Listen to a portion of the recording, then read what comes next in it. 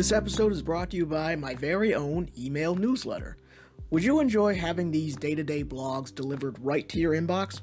You can start your day off with some thought-provoking quotes, questions, and ideas to propel you through your day. At the same time, you'll never miss out on any new podcast interviews or any updates on Expedition to Try. You can see what I've been reading, what I've been listening to, and any bizarre challenges I've been trying to face. So if you're interested in signing up, you can head over to expeditiontotry.com and fill in the form on the left-hand side of the page. Your support is much appreciated, and I cannot wait to share some awesome content with you very soon. Peace out and good luck, everybody. Enjoy the episode.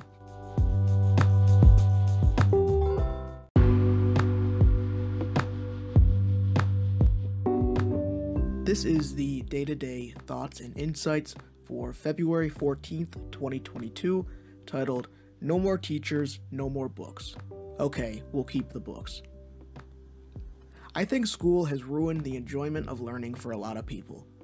The system schools use to teach their students leaves kids and young adults confused, stressed, and content with the knowledge they have now.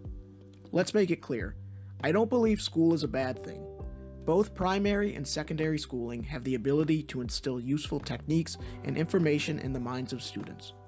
School can and does give many students the resources they need to succeed in their desired fields.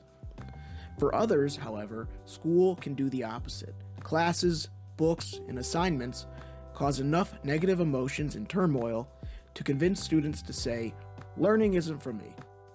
The stress results in them being content with their current knowledge and having no desire to pick up a book and learn something new. Since graduating from college, I've realized the opposite. Now that I've been given the time and freedom to learn anything I want whenever I want, learning is much more enjoyable. Any topic that interests me is available in all forms of media.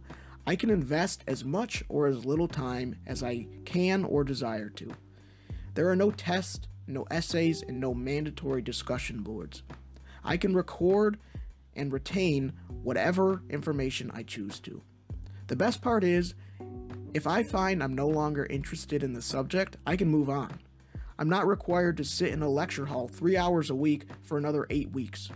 I don't have to cram and regurgitate anything. To me, anyone who says, I don't like reading, has been conditioned to think that way. Something in their past told them reading and learning new things is stressful and not worth the effort. Or they genuinely have a learning disability, in which case other methods would need to be used in order to continue learning after school. If school was hard for you and made you not want to learn, I recommend you reconsider. There is so much out there to discover, and with the internet, it's all easily accessible in any format you desire. You don't have to go crazy with your continued learning.